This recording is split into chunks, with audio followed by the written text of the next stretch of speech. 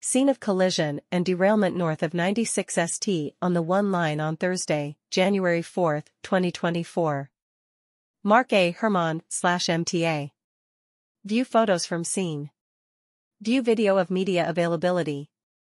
Metropolitan Transportation Authority, MTA, leadership yesterday responded to the scene of subway derailment at 96 St. Station involving a train carrying approximately 300 customers and another train that had been taken out of service due to vandalism with no customers on board. At approximately 3 p.m., the two trains were traveling northbound leaving 96 St. Station at slow speeds, at which time the trains bumped into each other and both derailed.